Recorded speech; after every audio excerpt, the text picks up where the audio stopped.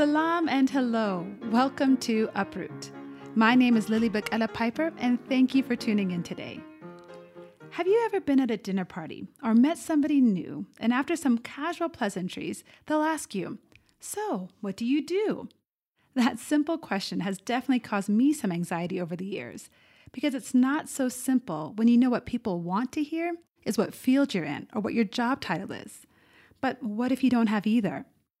The term trailing spouse was coined in 1981 by Mary Bravlo, a writer for the U.S.-based publication The Wall Street Journal. She described trailing spouses as wives who sacrifice their careers for their husbands.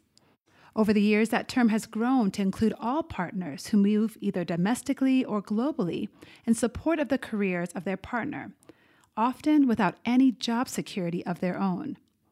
Living mobile and global lives as members of military, diplomatic, private sector, or humanitarian service families comes with many wonderful benefits. But often, it does not come with professional opportunities for one partner in the relationship due to work permits or language barriers or visa restrictions. So that "what do you do" question becomes much more complicated when what you really want to talk about is who you are. Today on the show, I've invited 3 friends to share their experiences of being this trailing spouse. Sorry, we don't love the term around here. And what they've done to make the most of their international experiences. Hanne, Susanne, and Donovan, welcome to Uproot. Please take a moment and tell our listeners who you are, a little bit about your home country, professional background, and how long you've lived in Kenya.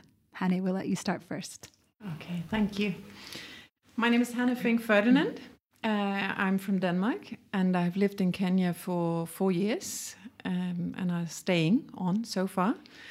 I hate the question too. But I think I've started explaining that or telling people in answer to that question of what I do is that I'm a trainer and facilitator and coach.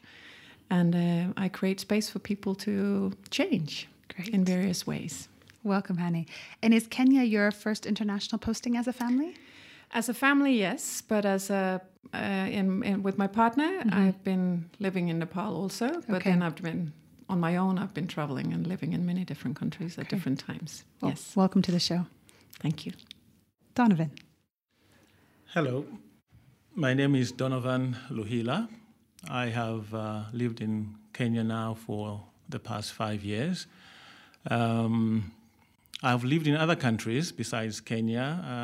After Zambia, I went to Mozambique, where we lived with my wife for about 4.5 years. From there, we moved to South Africa, where we lived for another 7.5 years.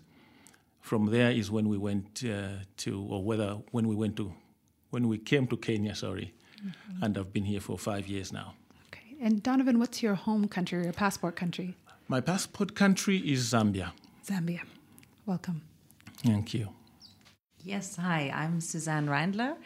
I've been in Kenya for 4 years now, and I'm basically in the process of packing up and repatriating back home again, looking back to maybe 10 postings. So I was quite lucky because my father was already living abroad and working as an expat in developing countries. So I lived in a lot of African countries, and later on I moved on with my husband to work and live in South America, Russia, and now Kenya. So it's been a huge adventure. I'm very familiar with the term trailing spouse. I've basically seen it with my mother, who was a generation before me, basically when the term was coined in a very traditional way. And now I've experienced it myself. So I'm very interested in the discussion we're going to have today about this. Well, thank you to all 3 of you for giving me your time and giving our listeners, I think, an opportunity to dig deep into this term. And let's just start there with the term itself. All of us kind of cringe when we hear it. That term trailing spouse feels very unconnected to who I am, yet it's the most recognizable term oftentimes for people like us who may be supporting a partner as they pursue an opportunity that we don't always have a chance to build our own professionals. So, Hanne, you kind of, before we were recording, you were mentioning that there's some other terms that have emerged. But tell me, how does that term strike you, and how have you wrestled with coming to terms with it? Yeah, there's a trailing part to it and there's a spouse part to it. Yes. And the spouse has traditionally, I think at least in where I've met it, has been connotated with a lot of, gin and tonics on the pouch and tennis lessons and those kind of sort of stereotypical housewife. I'm now attending to the family, and because the family and the kids are going to schools, then we have a lot of time to ourselves, and we can just hang out and have fun. Yeah. And that is not life. That's not how it is in any way. Even if you're not professionally minded and you never came with the dream to actually do something professionally, there's a lot more to it than the gin and tonics that you might have once in a while if you're into that, or the glass of wine. So a new term is trailblazing partner. And thinking that it's better to trailblaze than to just trail. Unfortunately, one person that I heard that had started using that term, her husband came up to her later and just called her a trailer. And then I think maybe the point we should have her on the podcast and just see how they're doing. Yeah, I think they still love each other, but nevertheless, I mean, it's all the connotations that are put to whatever word it is, because it's you're seen as someone who's just adding on to the important person. Yeah. And a lot of people don't realize what that actually means, what that implies. That's exactly. And, there's a legal component of it, that you get to the airport or you get to that embassy when you're first processing your papers to come into a country and reside there. And there's always a question of who the... I don't know if they use the word primary, but I know the term I also hear is dependent. Exactly. Is that that I'm the dependent. I have a dependent pass.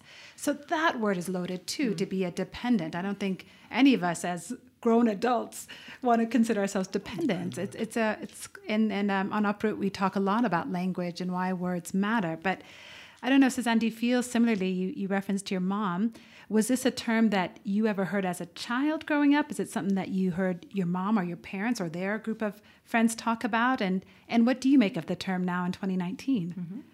Interesting question. Well, I think back in the day, it wasn't as big a deal to trail behind your husband, right? It was expected of you when your husband comes home from work, show the rosy-cheeked kids, well-fed, ready, and the husband comes home to the perfect house.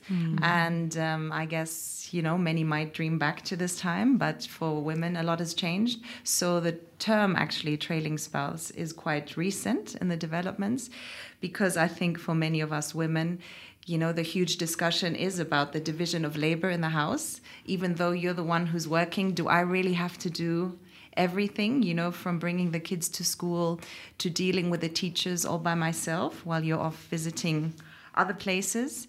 I also have to think of the discussion. I think Melinda Gates, she just brought out a new book. Yeah, I'm very inspired by it because she basically... Do you know the title of that book? It's called The Moment of Lift. The Moment of Lift. What a beautiful title. Yeah. And I think here she goes on talking about the division of labor, that I think in the US it's now 90 minutes the woman works more per day. And in developing countries, I think it's 5 hours. So I think all of this basically, is also an influence on how we as partners see the role of a trailing spouse. So a trailing spouse is always negative in a way. It's always frowned upon because they don't want us to work. They're frightened of us.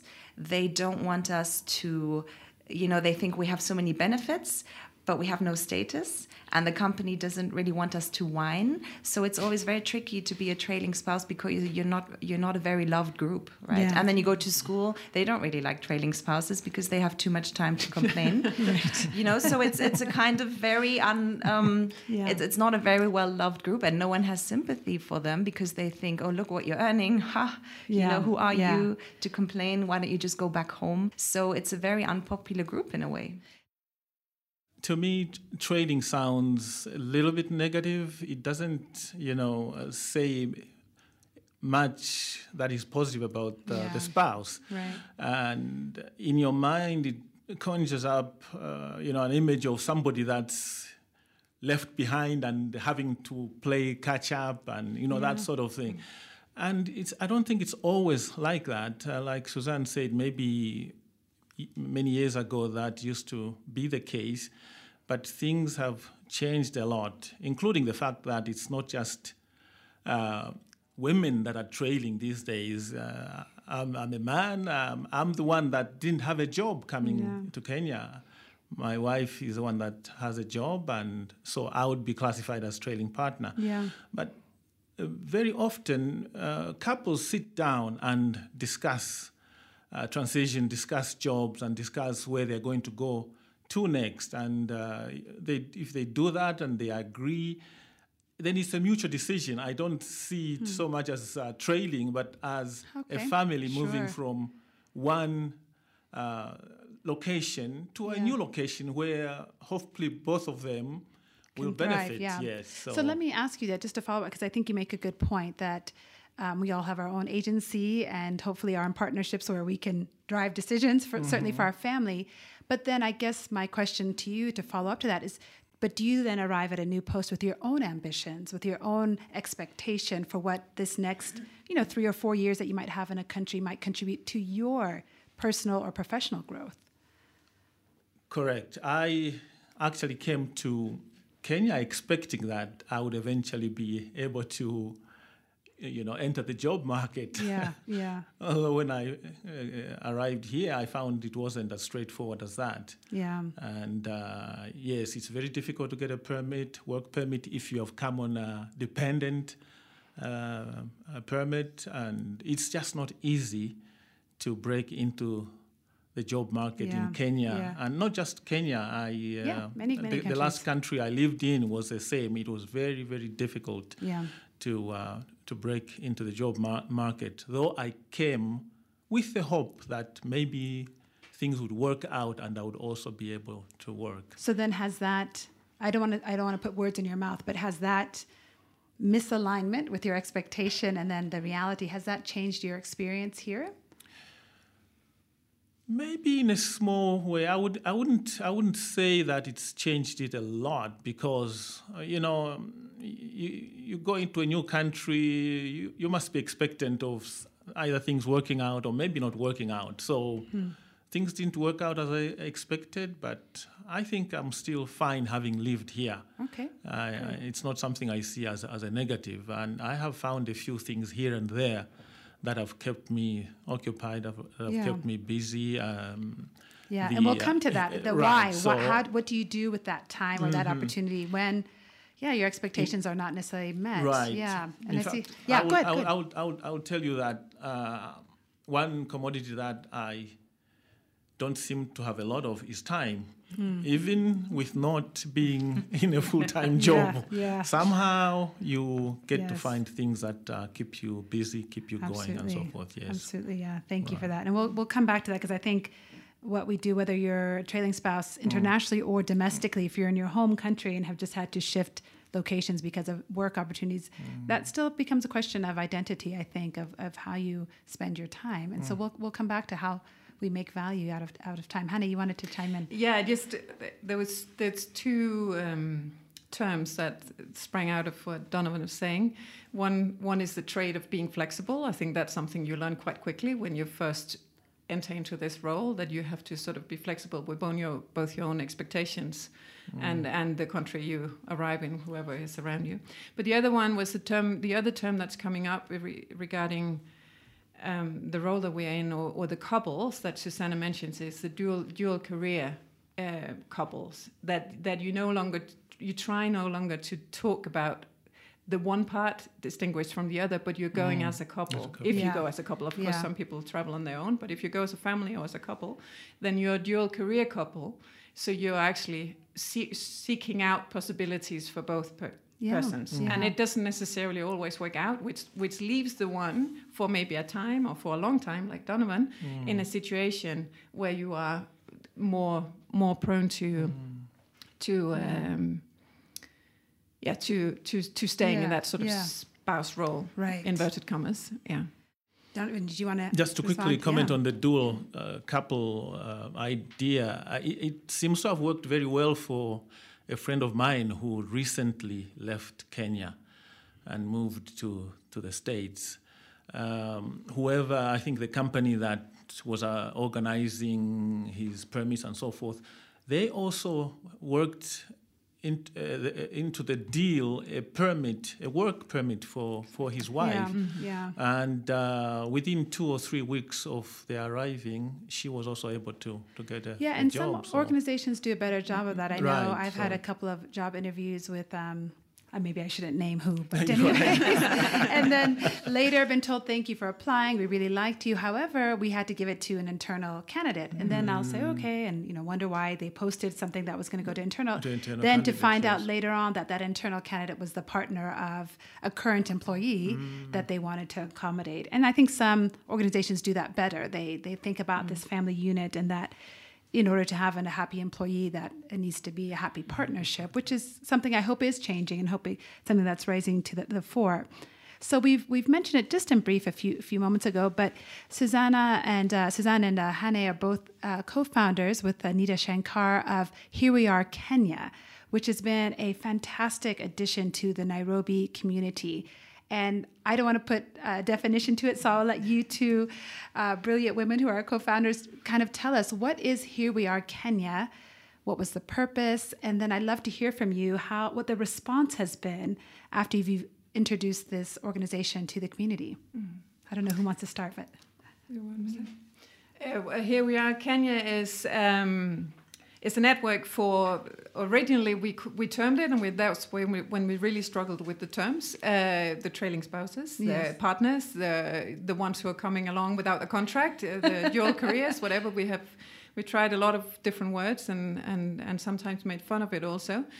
But a network for those of us, we are all the three of us, 4 of us sitting here in the same position, to have a platform or a place to meet and inspire each other and get professional inputs, to get those connections going, and also to get inspired to moving beyond the expectations that you maybe had before you arrived, because sometimes some of us come without expectations, which can be good and bad, and some of us come with a lot of expectations, which can also be good and bad, because you then meet the reality of, work permit is not going to work out, or logistic of life is not going to work with me having full-time, 10 weeks of summer holiday. What do you do with the kids?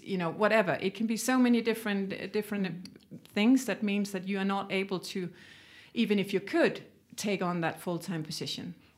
So having a place where you can build, and we usually say build on those business cards, so that when you are at that dinner, like you said in your intro, when you get asked what do you do, then you have a variety of things. Well, right now my hat is, or my business card is, that I'm interested in this or that. When I was back home, or when I was in the previous country, I was doing this or that. So you sort of expand on things, and sometimes it's things that you don't know that you are to expand on until you suddenly bump into someone who inspires you, and or something gets, someone is co-created out of meeting someone. So a space for all that to happen, and that is then monthly meetings in Kenya now.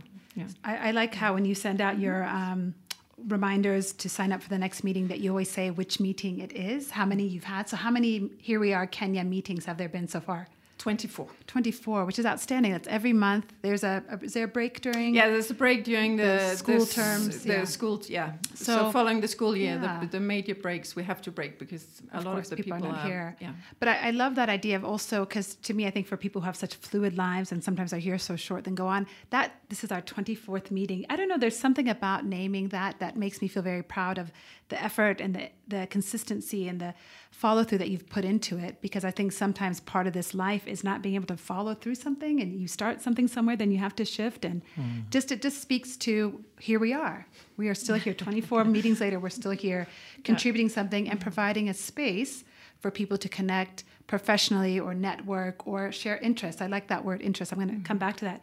Susanne, I'd love to hear from you. You were part of that startup team. Were you surprised by the response? And what has the response been in the Nairobi community to this opportunity to gather once a month and share these experiences?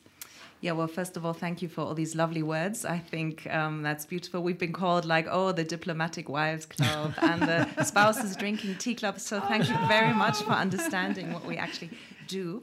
Well, basically what we did when we sat together is we looked at our own situation, the visa situation in Kenya, and then also looked at some numbers. So basically, the thing is, when you come to Kenya or the other difficult countries, it's basically not allowed to work. If your husband is here or your partner is here, you automatically get a dependent pass, which means you have no right to volunteer. You have no right to work. So it's a very depressing state. And of course, this entails the question, what am I actually going to do if I'm not even allowed to volunteer? Well, you are allowed to volunteer, but you have to buy a visa and go through a very long process. So this is basically where we sat together and said, let's change this. There is something to do here. And let's make this meaningful. There's so much talent here. And we also looked at numbers saying, I think from one of the recent mobility trends surveys says that around 80 to 90% of the expat partners cannot work. Are not working when they're abroad, be it because of language issues, because of visa issues. So we have about a huge market of people who are all in a similar position. And then we just decided, okay, there are different groups that cater to different needs. You know, not everyone's abroad and wants to work, right? So we just said we knew exactly who our target group was. I think that was the key thing. And we really researched a lot, and we tried to message very clearly to our target group. Yeah. So then when the first meeting came, we expected maybe 20, 30 people to come. That's usually what happens to American women, South African women's clubs. And we were completely astounded. We had like more than 60 to 70 people coming for our very first meeting. So if you're asking me, what my first impression was, it was far beyond what we had expected, but also showed what a big need there was.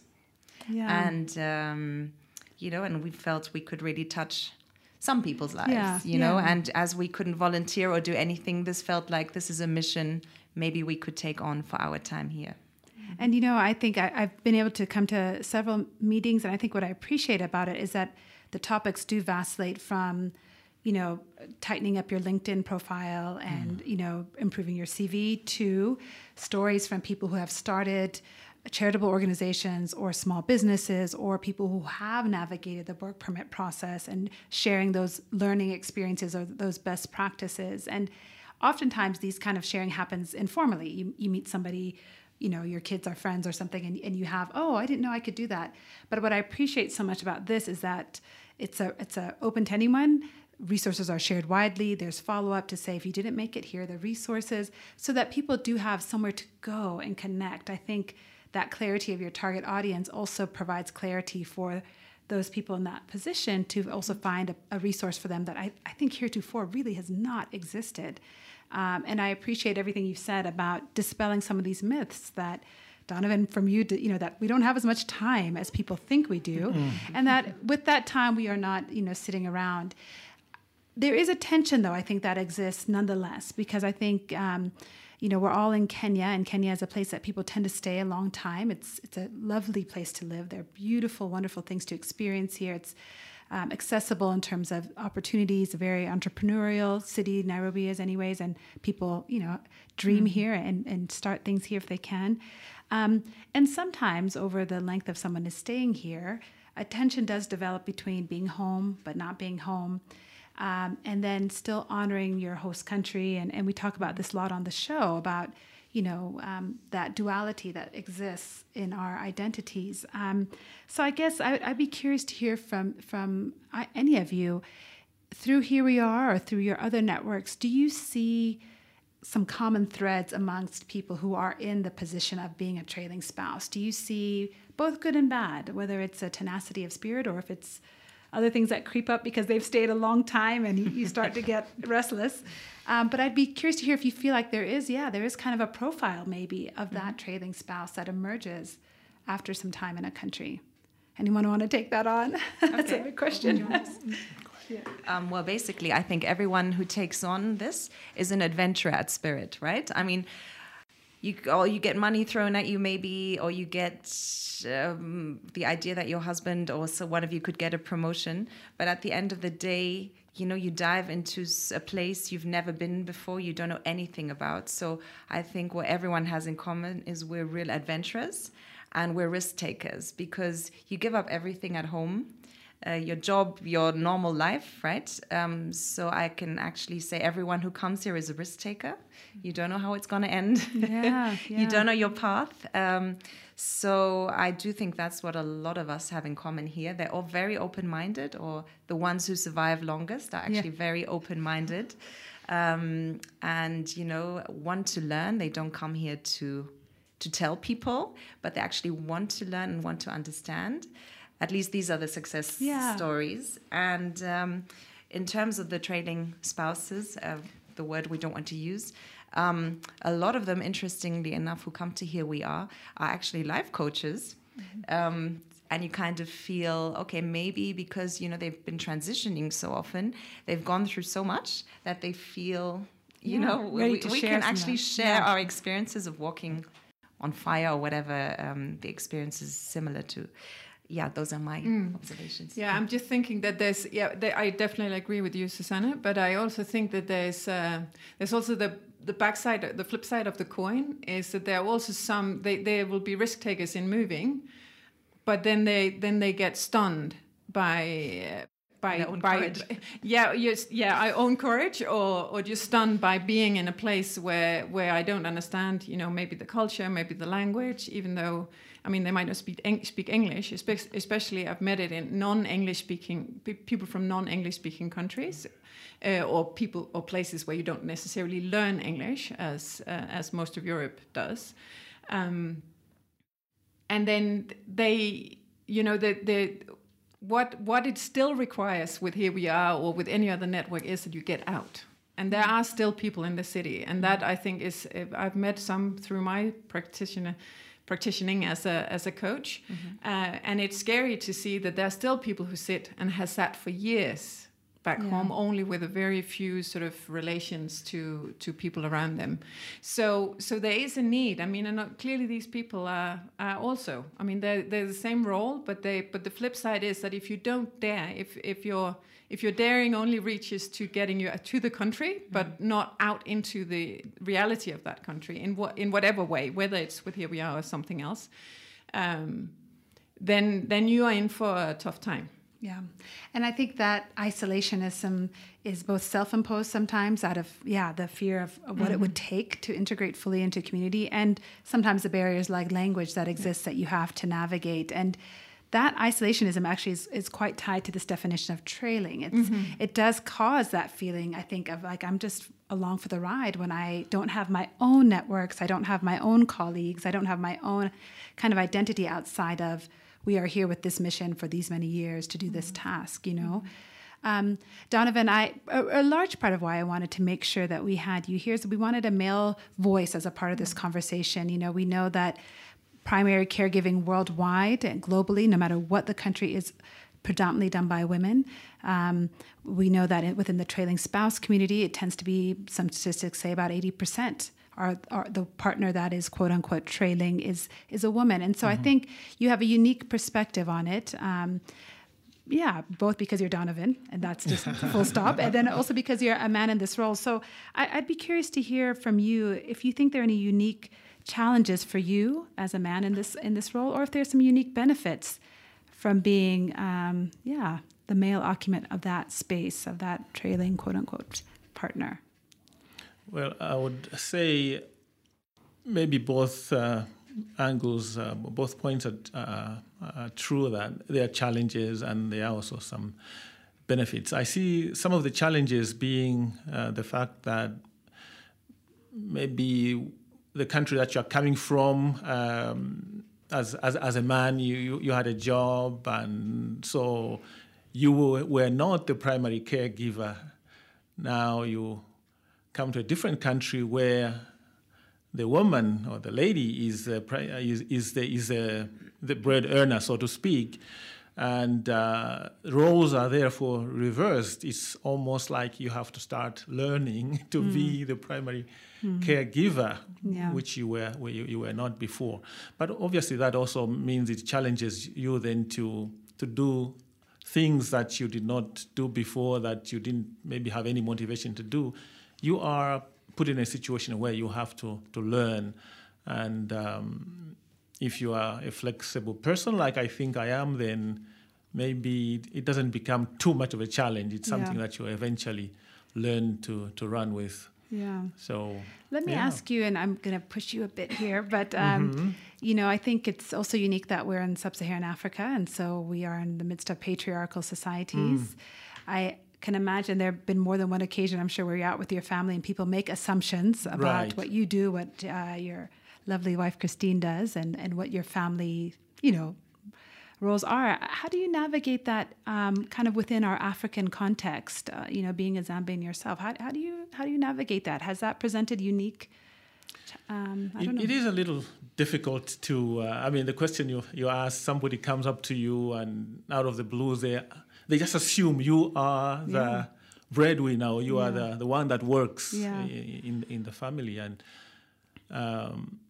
Every time it's asked, or that question has been asked of me, it's almost like it's the first time. It's always every time feels like the first time. Every time it feels like the first time, and it puts you in an awkward position. But I have learned to just pull back and say, well, the job that brought us here is actually my wife's job, and. I'm not doing anything at the moment as far as full-time employment, but I have things that keep me busy. Yeah. It's hard, that question. What do you do? It's very difficult. It's just difficult. Yeah, and I like what I think Susanne or Hanne, I don't remember who was that said it, but something about introducing yourself also by saying, my name is Lily and I'm interested in, child health or nutrition and global migration. I mean, I love that idea of not saying what you do, but answering maybe by what you're interested in, because then it speaks to who you are. This is who I am, and my identity is not actually the job, right, or the role. Yeah, and one thing is identifying to the role, the role, not the job, because I found what I mean before we started Here We Are Kenya was what I found myself saying. Well, people come up and what brought you here? What are you doing? Those are the two questions, and my husband works at, or my kids go to school at, and my kids don't speak English, so therefore, and I found myself that my relation to my family was the reason for me being here, whereas that was never the idea, of course. I mean, we knew that was going to be a transition period and a settling period, but I was full-time working before we left, so of course there was going to be not necessarily a full-time job, but a transitioning into something that was my identity. So I think that the pathway and the stepping stones of getting into whatever new business card, call it business card or call it hat or call it role that you can actually identify with, so that you have that Teflon that when you ask, as Donovan say, all 5 years into it, still like the first time you ask that question, that you just have an automatic response saying, well, I'm no longer touched by that question in a bad way, but it's just, I'm here and I'm proud to be here because I'm doing a lot of really good and interesting stuff. It might not be paid, all of it. It might not be what you perceive being a role. It might not have a business card officially, but I'm moving and I'm finding my path. And then that person who asked you is like, oh, okay. Yeah, and then they feel awkward. And okay. Rather challenge the Teflon of others by having your own Teflon. Right? I like that. I like that. A bit of it, obviously, like you said, then it gives you time to do things. And one of the things that I've found to do is to do some training. So I'm currently involved in some training that I hope will pay off in the long term. Absolutely. Exactly. There's an opportunity for that. Absolutely.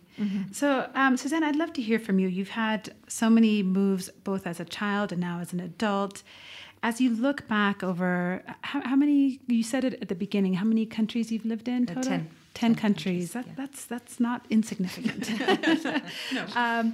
Is there anything that you would do differently if you had the opportunity to kind of start your global journey over again as you kind of reflect back, especially maybe on your years in Kenya and now transitioning back, quote unquote, home? I wish people could see us. I end up air quoting so much on the show. But, we talk a lot about home, and all that here too. So as you go back home to Germany, anything you'd do differently? No, okay, that's a tricky one to ask. That's a very good question. Well, we have a life coach here, so if you need help, we can help navigate. I'll pick you up. Well, considering the amazing adventures we had and how unifying as a family in many cases it was to travel. Of course, I would never change my life. I do it exactly the same.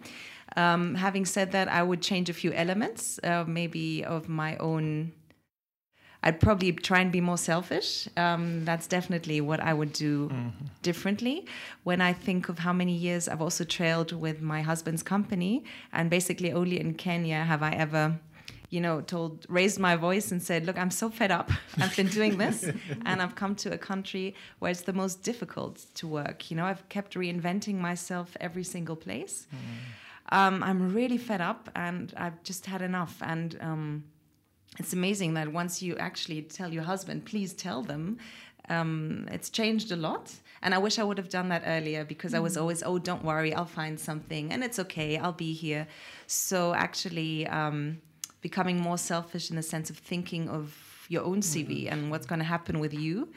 I definitely changed that. Yeah, because, I think, and I appreciate what you're saying so much, because we all do live as guests in this country, and there's a certain amount of privilege that comes with that. So then if you want to assert a concern or an issue that you're having, it's hard. I have felt guilty sometimes to demand more when I already have so much, and all the things that come with this life. And yet part of making meaning out of here is also having something that fulfills you, and demanding that is a part of the consideration of both the employer or also your family decision making. I really appreciate absolutely. that. And what you say about the self-worth, it's also one of these things. A lot of trainings or whatever we do, we always ask to do it for free, because they say, oh, come on, your husband's working and you can do this, come on, volunteer. And well, here we can't officially, but you always ask to go beyond your value. And after many years, you kind of question, like, what value do I still have? So this also goes along with the years of being abroad. Are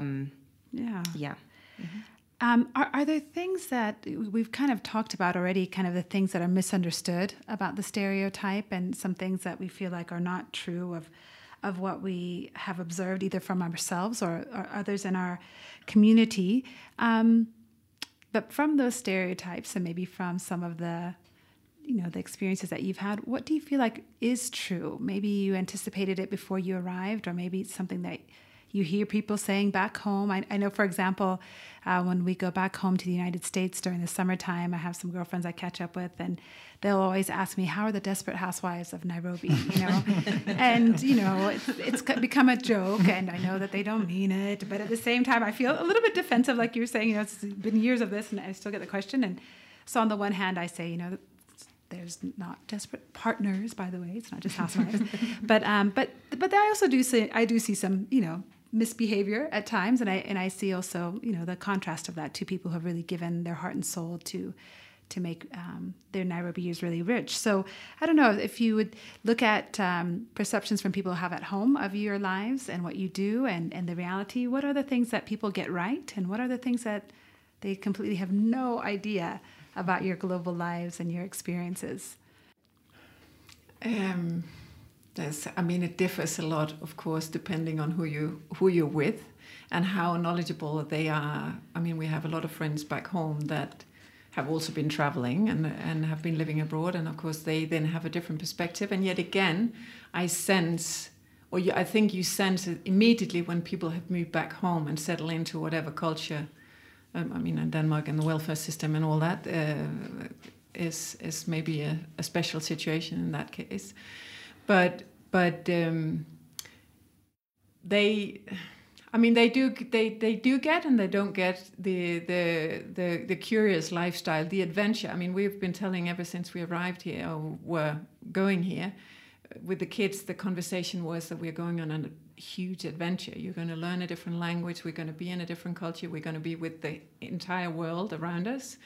We're going to try and balance the bubble of that international life with the national cultural setting of being in Kenya, which is a whole other issue of how you do that. And people sometimes get that, and sometimes they just do not get that at all, that's a juggle, that it actually requires a lot of of intention and intentional steps on your behalf to not just become one of the floating crew of expats that live their lives within the bubble constantly. Yeah. And so I think that's part of the stereotype, right? Yeah. You could very well just arrive here, find a tennis partner, find the local joint for gin and tonic place, and that could be your life very easily here. And I think, and I've only lived in 2 countries outside my passport country, and I would say that's true in either places, and I've witnessed that being true in either place.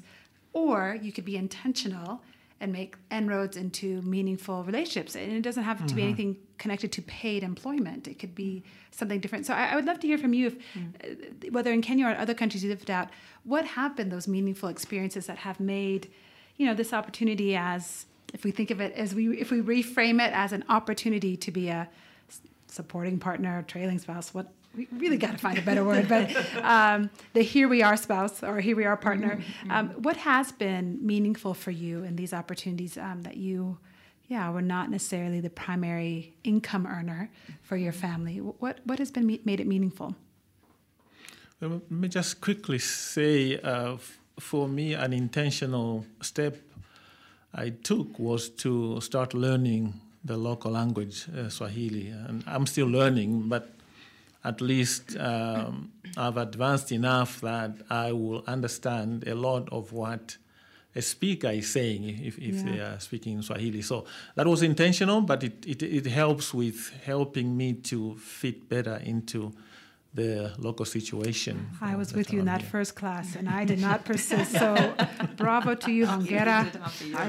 Continuing with your Swahili, because it's absolute intention that was helps you to acquire a language. Susanne and I met also was in 6-month intensive 3 times a week for several hours. Swahili class. Yes. Yeah, fantastic. And how's your Swahili now?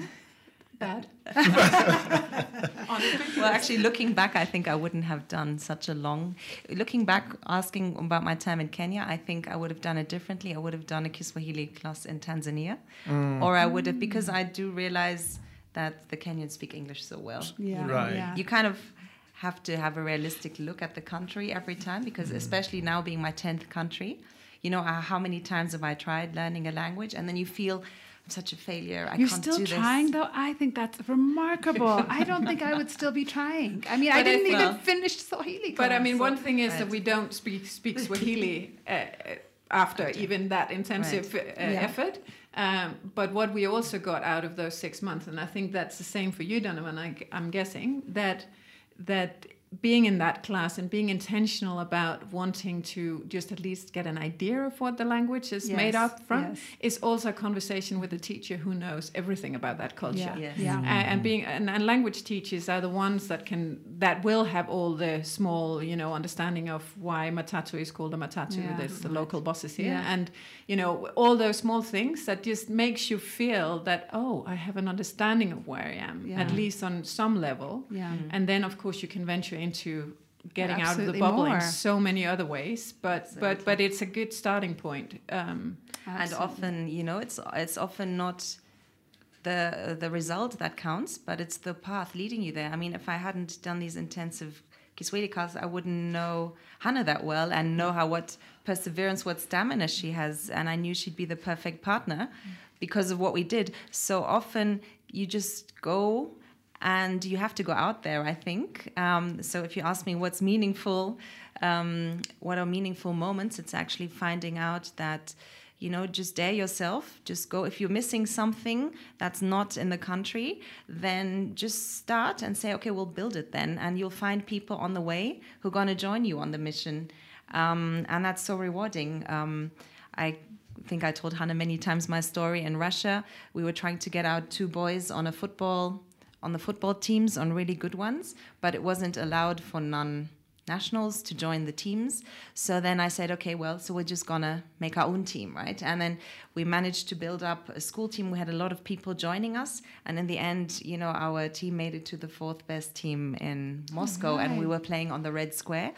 And this, me being someone who was never really interested in football, but it showed me, you can do anything, and you can be anyone you want to be. And I think this is what you learn when you live outside your comfort zone, like how much you can actually do if you just go your way. Absolutely. But it takes that first step. And I think so. So courageous. I mean, being some sort of courage, and courage comes in a lot of different forms and shapes. So, and then the flexibility that we touched upon before, you know, because if you come in and you think, I am definitely in this country going to set up a football league, or I'm going to set up that company, or I'm going, whatever it might be that you think, if you're that firm in your arrival and then are hit by reality, whatever reality also is, then you can quickly get disillusioned, and then it might be difficult to do that. But I mean, I've been called courageous for turning up at a yoga class on my own, and I'm like, oh, I mean, I do that at home readily, so courage comes in a lot of forms, and to some people that was a courageous step, and I'm like, okay, so of course there's also different personality types that arrive and we are many. I mean, everyone is different. So, but finding the first step and whatever your first step is. And I'd like to just interject there too, because I think I couldn't agree with you more that courage comes in all different shapes and sizes, and you know, I have not lived in any of your lives, so you may not agree with me, but I also do think that to me, someone saying it's courageous to go to yoga class means that person did not know enough about Kenya or Nairobi before arriving here, and had put on this city a lot of assumptions that were based on poor data or misinformation. And I just think before you arrive in a country, I think this is where maybe that spectrum of trailing spouse, just like there's a spectrum of humanity, and no matter what we talk about, nurses or teachers or whomever, there's going to be a spectrum, right, from good to bad. True. And I think those people who arrive in a country don't know who the president is, don't know the kind of governments that set up there, do people keep left or right, what's the history, and then find going to yoga courageous means they arrived here expecting, I don't know, a war-torn country, and then all of a sudden are delighted to know that they can go and get some Bikram in on the weekend. So I just think, you know, not to say that it's not a valid point, but I do think that part of our responsibility, and this is not necessarily specific to being a trailing spouse, no matter if we are the primary entry into a country, we have a responsibility to know about that country and understand it enough to honor its customs and its culture, and not find that courageous, in my small opinion. But anyway, I don't know what their experience is, so maybe they have a reason for finding that courageous. But I just think, you know, that's where I think the misbehavior comes in with the trailing piece of it, is that when you do have too much time, and I remember I was on the board of my children's school, and in the governance handbook, that's not written by the school, it's an international guide, they talk about all the different kind of people that end up on school boards. And there's actually a section that says beware of. And the beware of, the first person on that beware of list is the trailing spouse who has too much time on their hands, as you were referencing earlier, Susanne, who gets involved in school, I can show it to you, in school politics or school governance, thinking that this is a way for them to contribute and become more professionally engaged. And I remember being quite stunned by that, and felt it was quite not only an unfair characterization, but what a loss for a school community, or if they said, we don't want to engage with this group of people who could contribute so much. On the other side of the spectrum, though, certainly that must have been informed by some experiences that said people who were lawyers in their previous life and arrive in a country and volunteer to be the school, you know, treasurer on the PTO or something, now take it to another level that it doesn't need to be. So, you know, we all have, there's always complexity no matter where we are, no matter what our role is. But anyways, it's not a necessarily unique point to trailing spouses, but certainly something that surprised me when I read that text, that, that we have to define ourselves for others oftentimes, but also be aware of the baggage and the experiences that people may have had with people like us. So I'd love to hear from each one of you, just in brief, as we kind of wrap our show today. How has your identity changed over the years? Has the experience of, Hanne, you know, working full-time, then engaging in a country where you kind of helped navigate your family through this pretty significant transition, you know, Donovan, in your own way, Susanne, as your multiple countries, are you trying to go for like an even dozen countries? Or do you have any goals in mind, or do you think this is it? Well, the great thing is you never have rules or principles anymore. You just take life as it comes. I want to be more like you. My husband would love for me to be more like you, just take it as it comes. But I would love to hear from each of you, you know, has your identity changed over the years as a result of your experience specific to this idea of kind of being in the trailing position? I think to some extent, yes. You cannot remain the same person after experiencing several cultures and being in different countries. You do tend to expand, your own culture, so to speak. You are a different person in the end. You just will not stay the same. And I think for me, it's been a positive experience living in Kenya, largely a positive experience, living in South Africa and Mozambique before that. So I may not even know fully what the extent of the change is to myself, but I can only assume that all of it has been positive and therefore I'm a different person. Yeah, fantastic. Thank you. Yeah, but I think you're right that it's hard to measure on yourself. You measure where I sense it is when we go back for the summers and you meet people that you still relate to, still great friends, still family, but that's where you realize, oh, my viewpoint or my kids' viewpoint has changed. And for us coming here with 3 relatively young kids and seeing them transition has also changed our identities as their parents. As a family, even as maybe, a family. yeah. So the whole family has sort of grown. So yes, I have changed because of, also specifically because of the role, because I came with no expectations, and yet tons of expectations, and then hit the wall of work permits and stuff. And it's always extremely important to me to say that whenever we complain about work permits and difficulties in relation to getting jobs as the partner, it is the same in Europe. It's the same in the States, same in the US, everywhere. absolutely. So just that we don't have it sort of picking on Africa as a continent for being possessive of jobs for their own people. Absolutely. We do exactly the same. But yes, definitely identity has changed. It's very difficult to pinpoint except for an openness. And I've traveled a lot through my life, even before I became a family and we moved here. But of course, there's certain skill sets that has been developed more here. There's certain roles that I'm now seen in that I wasn't. On Monday, I was in a panel as a stress coach, and I'm thinking that I've never been a stress coach back home before. And now I'm here sitting as a trailing partner or founder of, co-founder of Here We Are Kenya. So, those are roles that, of course, impact on your identity to a certain extent. Yeah. You're like Hanne 2.0. Yeah. I also believe that even if I'd been living in Denmark my entire life, there would also be a Hanne 2.0. Sure. But it might not be as recognized by others back home because I would be following the flow of my generation or my group of friends or whatever. Yeah.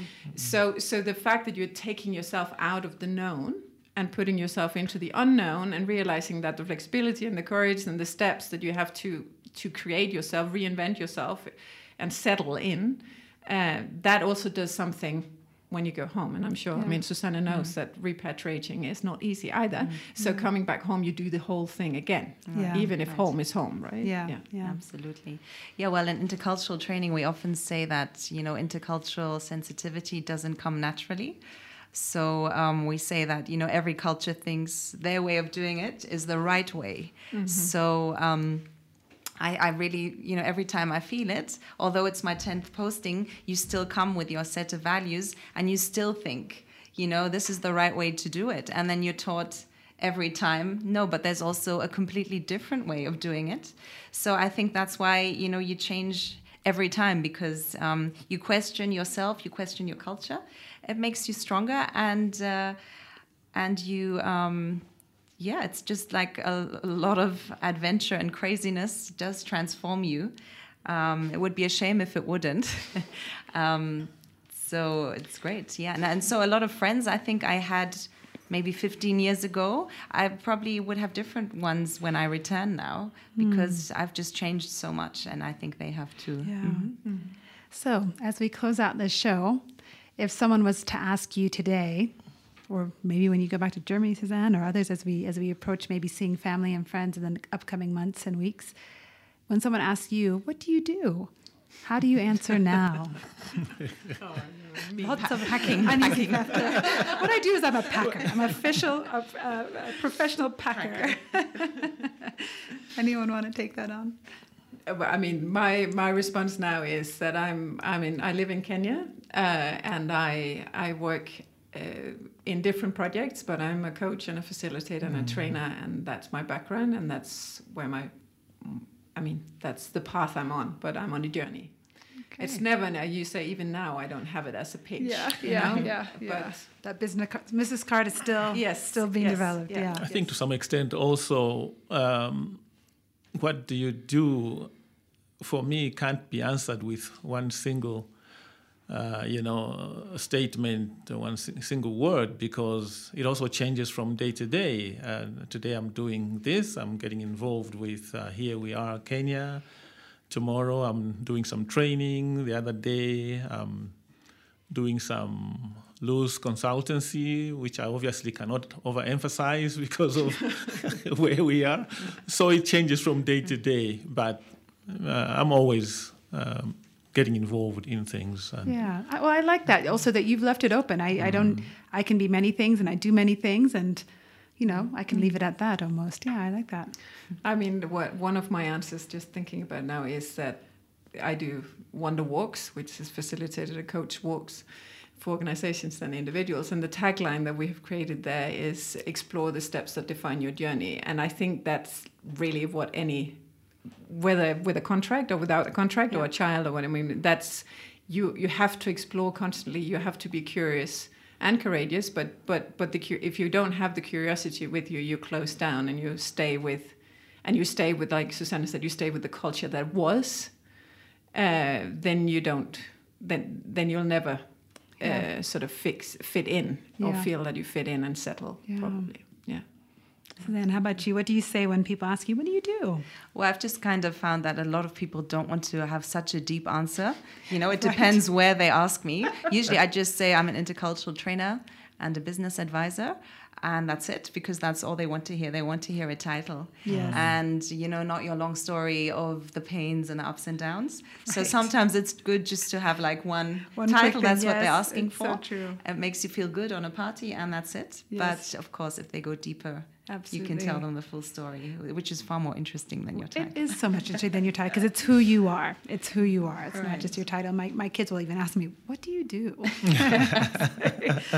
Well, that's another show perhaps. But can I quickly say, of course, my son one day, I think my wife asked him what he wanted to be, and he turned around and said, "I want to be like my father, and just completely do nothing." I'm like, that's still what we do. But of course, that was his idea of not going to work at 8 a.m. and coming back at 5. So whatever else I was doing during the day was unseen to him because he was away at school and so forth. Yeah. But also because you're a loving, wonderful father. So he's like, I want to be like my dad. Yeah. But no, it's true. I mean, it's the seen and unseen, and perfect topic for the next show about the labor of parents in this role as well. Well, thank you so much, Susanne, Donovan, Hanne, for being here today. It's been such a good conversation to have. We talk a lot on the show about defining ourselves and home, identity, culture, and